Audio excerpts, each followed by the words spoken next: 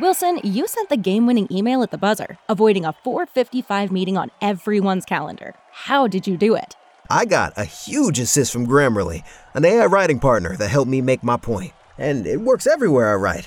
Summarizing a doc only took one click. When everyone uses Grammarly, everything just makes sense. Go to Grammarly.com/podcast to download it for free. That's Grammarly.com/podcast. Easier said, done. Welcome, everybody, to FanStream Sports, powered by DSP Media. This is the Fighting Irish Daily Blitz, and I'm your host, Rob Fidoff, also known as RPT. You can find me on X at PFidoff. This is episode 124, but first things first, head over to our website at fanstreamsports.com for all additional podcast information. If you have an Apple device or an Android device, please feel free to download the FanStream Sports app and then head over to our Facebook page. Like that page, additional content out there as well. Please feel free to share that with your friends and family. Two different subjects today for this podcast. One I'm going to be very cheerful and happy about. The other, pretty pissed off, but we'll get to that subject later. The first subject, though, today was the first day that Notre Dame recruits could sign for the 2024 recruiting class. And right now we're in the top 10. I always say as long as we get in the top 10, I feel pretty good, whether we have so many 4 stars or 3 stars. The goal is to, whatever you have at this moment, is to develop those kids to the best of their ability, athletically, academically, for them to have a great career. Because they said if you go to Notre Dame, stay there for 4 years, you're set for the next 40 in your career. I'm not going to get too much into the weeds here, but just a high-level overview. We're currently ranked 8th in the class, so top 10. But for the other so-called powerhouses, Georgia is 1, Alabama 2, no surprise there. That seems to be the case about every year. Texas is 3, Miami of Florida is 4, Oregon 5, Ohio State is 6. This one surprised me. Auburn is 7, Notre Dame 8, Oklahoma 9, Florida State 10. We had 1 5-star, 17 4-stars, and 11 3-star recruits signing today. And just some of the more well-known recruits that signed. CJ Carr, you've heard that name now the past year. I think he committed over a year and a half ago, maybe, but the very talented quarterback out of Saline, Michigan. His grandfather is Lloyd Carr, who coached Michigan to their last football title back in 1997. We're being told he's the future for Notre Dame, especially at the quarterback position. Cam Williams is our 5-star recruit out of Illinois, wide receiver, great wide receiver there. Our bigger defensive signee was Kingston Valamu Asa. I think I'm pronouncing that right. They call him KVA.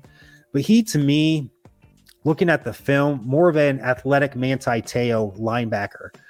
Bryce Young, his dad is Bryant Young, who was on the 1993 team. To me, the last team that really had a chance to win a national title.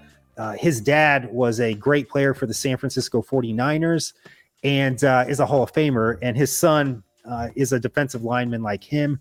One of the big offensive lineman signees was Gearby Lambert. And then a name you're probably going to recognize, at least the last name, Kennedy Urlacher. His dad is Brian Urlacher, who played for the Bears, also a Hall of Famer, but he'll be playing safety probably at Notre Dame. And they also listed the transfers at Notre Dame. And I wanted to make that note because we had that mass wide receiver exodus. I think we lost 5 wide receivers about 3 weeks ago, but we've made up for that in the recruiting trail with incoming freshmen and also transfers from other schools. Mitch Jeter, he's not a wide receiver, but he'll be the new place kicker. He's from the University of South Carolina. Duke, we had 2 people. Obviously, Riley Leonard, the quarterback for next year, with an RJ Oben, defensive lineman. They said if you think of Javonte Jean-Baptiste, who we ended up getting from Ohio State last year as a graduate transfer, he was a pleasant surprise. Great defensive lineman this year for Notre Dame, but they said RJ Oben, who we're getting from Duke, is a carbon copy of Javonte Jean-Baptiste, which is a good sign. And here's the 2 big wide receiver signings. Bo Collins from Clemson, and then Chris Mitchell from Florida International, or FIU. And then Jordan Clark, defensive back. His dad is Ryan Clark. You probably know that name. He's an ESPN analyst for the NFL, and then he played for the Steelers when they last won their Super Bowl back in 2008. So it's a great, we're in the top 10, currently 8. And if I have any more news about recruiting, I'll let you know. But I just want to give a high-level overview. Now, to me, for more of the main subjects here, Notre Dame men's basketball lost by 20 points last night at home to the Citadel. No disrespect to the Citadel. Those guys are defending our country. Their easiest part of the day is probably playing basketball because they get up at the break of dawn to go to training, and then they go to class, then more training, you name it. That's the easiest part of their day, playing sports. But we have no business losing to Citadel, even though this is a total rebuild year. I told you before, this is a complete rebuild. We lost 98% of our team. The 2% that is still left over from last year, no disrespect to these two individuals, but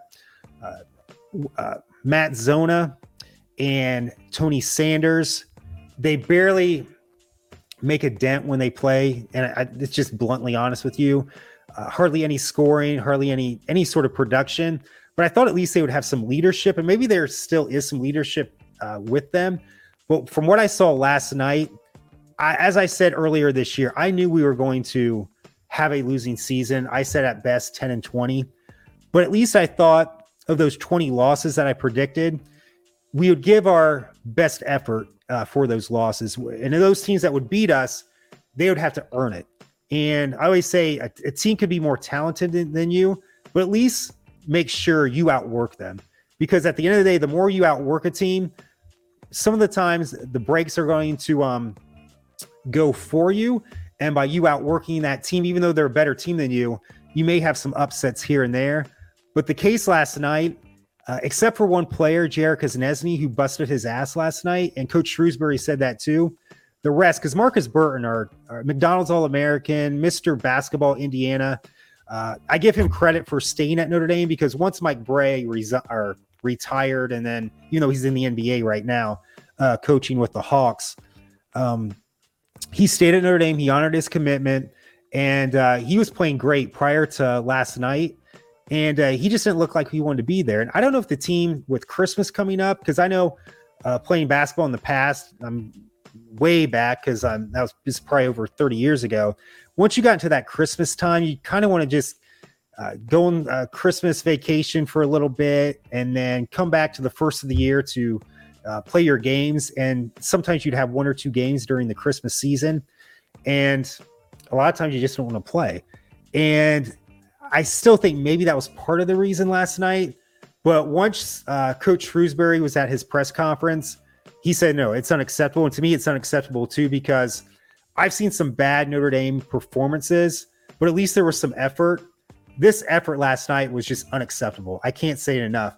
I want to get into, before I get into the main thing I want to show you everybody, last night, if you look at one time, and I know with a total rebuild, your defense is probably going to be more, probably more successful early on.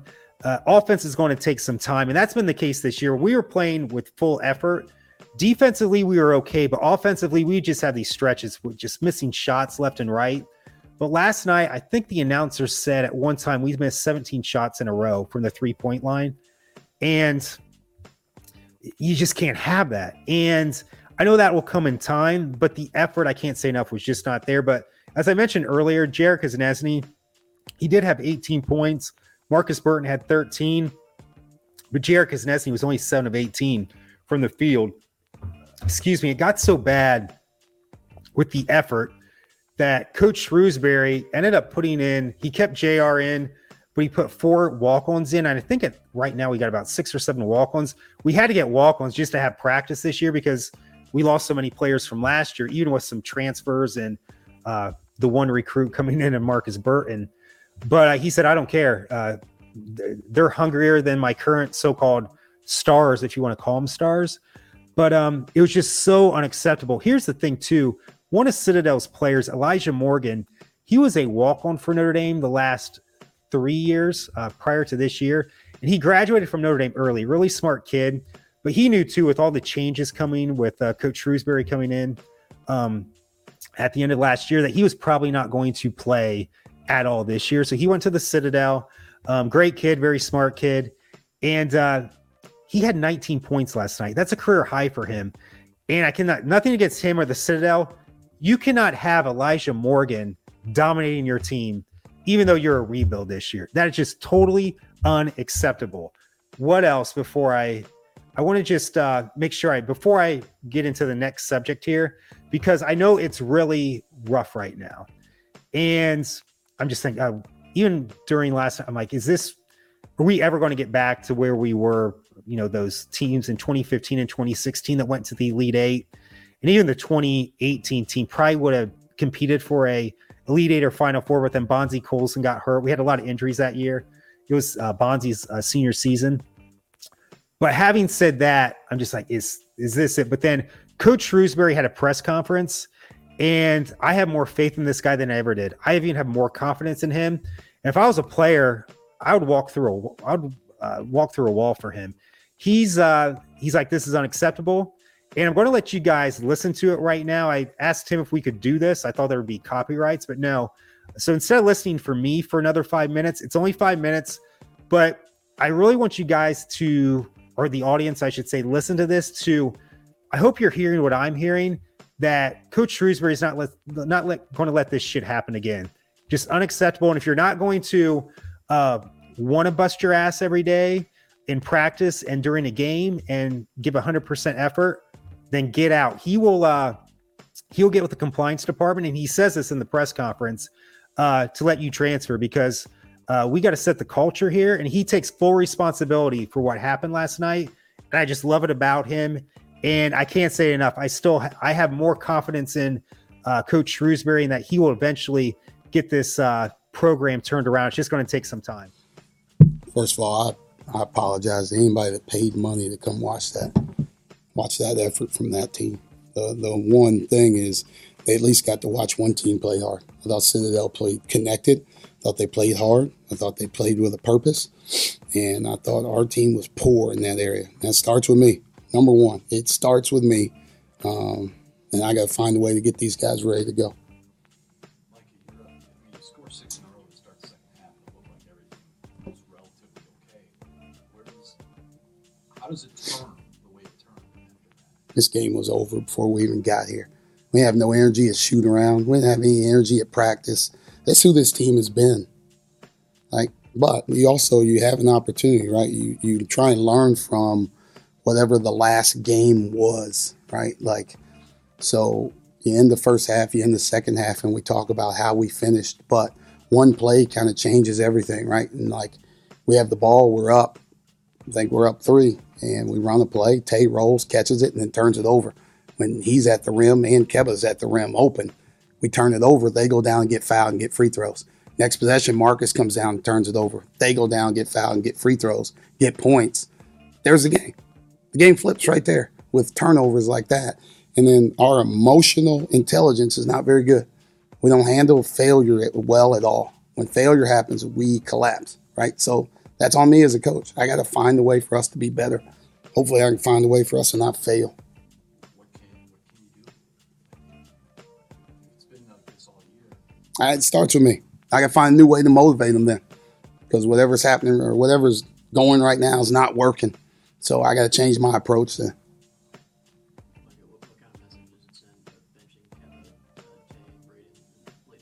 I should have benched them earlier.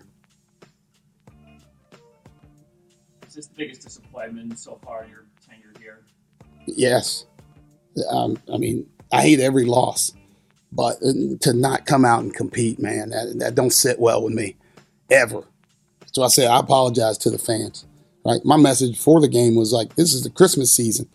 And you see a lot of people mail it in early before Christmas, and people come in here and get beat. And that's maybe I was forecasting what was going to happen, but they don't believe what I say. Braden is your 3-point specialist. No, he's not. He's shooting 20-something% from 3. Okay, so how do you get the best out of him after performance? He's got to play better. He's got to guard some people. He's got to have some toughness. Or he's going to be sitting next to me, him and Tay, and Keba, the same way. They're playing with zero effort right now. They are kind of good first half. How do you, second point of the first half, how do you kind of keep someone engaged like that when they're giving you some offense and you're having trouble finding it anywhere else?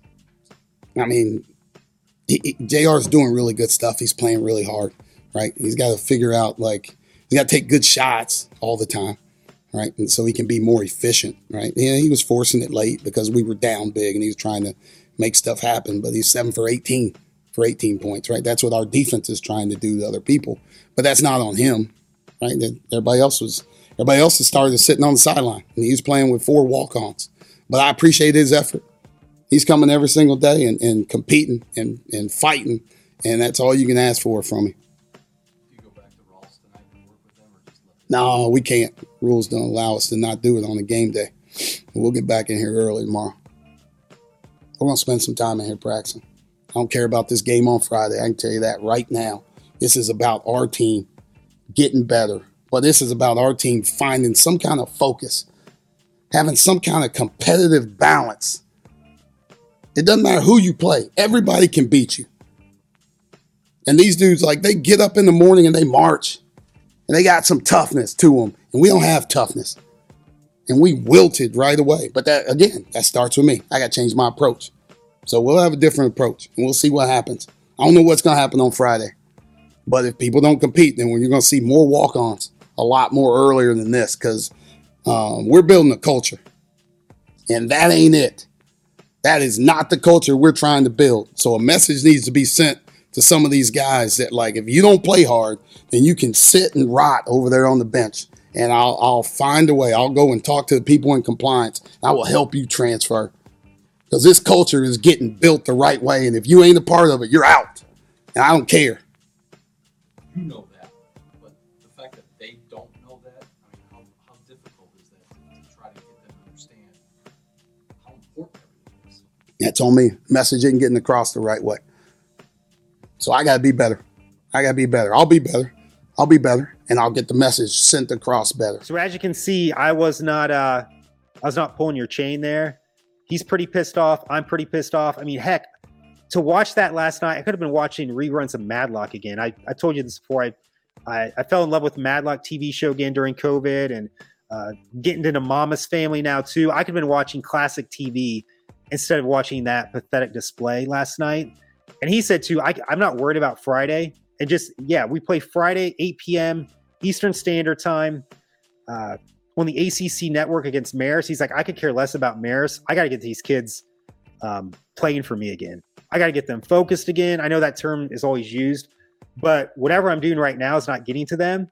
And if you don't want to play for me, you can sit the pine. If you don't like to sit the pine with me, let's just transfer. And he was even calling out his own son who plays on the team, who I was kind of a little leery about father and son coaching or mother and daughter, whether it's Little League Baseball or junior high or high school. That's one thing. That's sort of inevitable sometimes. But in the college game or the pro game, the only time I've really seen that work well, Syracuse with the Boeheim brothers and Coach Jim Boeheim, his sons. But for every Boeheim son-father combination, you always have a Tubby Smith-Saul Smith. Remember in the early 2000s, Tubby Smith, a decent coach at Kentucky, for a couple years, he did win a national title, but he had his son. I think his name was Saul Smith. Just should not have been playing Division I basketball. Whether his son, I think his name's Brandon Shrewsbury. He's a decent three-point shooter at times, but as you saw in that press conference, he said, well, he's not good at all. He's horrible right now. He's like 25%. And he needs to do more than just shoot the ball. And he was calling out his players in a good way. I always think you shouldn't, how can I say this? There's a certain way to go about calling out your players. You just don't want to belittle them, but at the same time, you got to hold them accountable as well. And that's what I thought he did with this press conference. But I can't say enough. I hope you guys really thought the same as what I was thinking during that press conference, but I'm totally behind Coach Shrewsbury even more after listening to that. So thank you so much for joining me for episode 124. And as always, go Irish.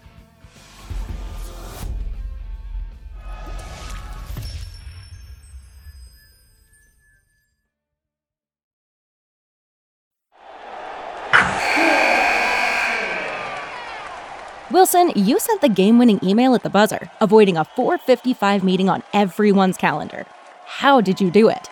I got a huge assist from Grammarly, an AI writing partner that helped me make my point. 96% of Grammarly users say that it helps them craft more impactful writing. Would you agree?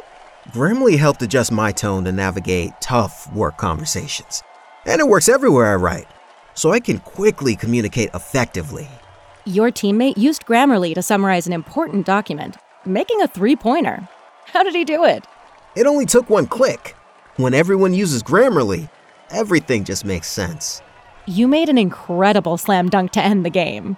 The meeting was canceled, and your team will go home champions. Go to Grammarly.com/podcast to download it for free. That's Grammarly.com/podcast. Easier said, done.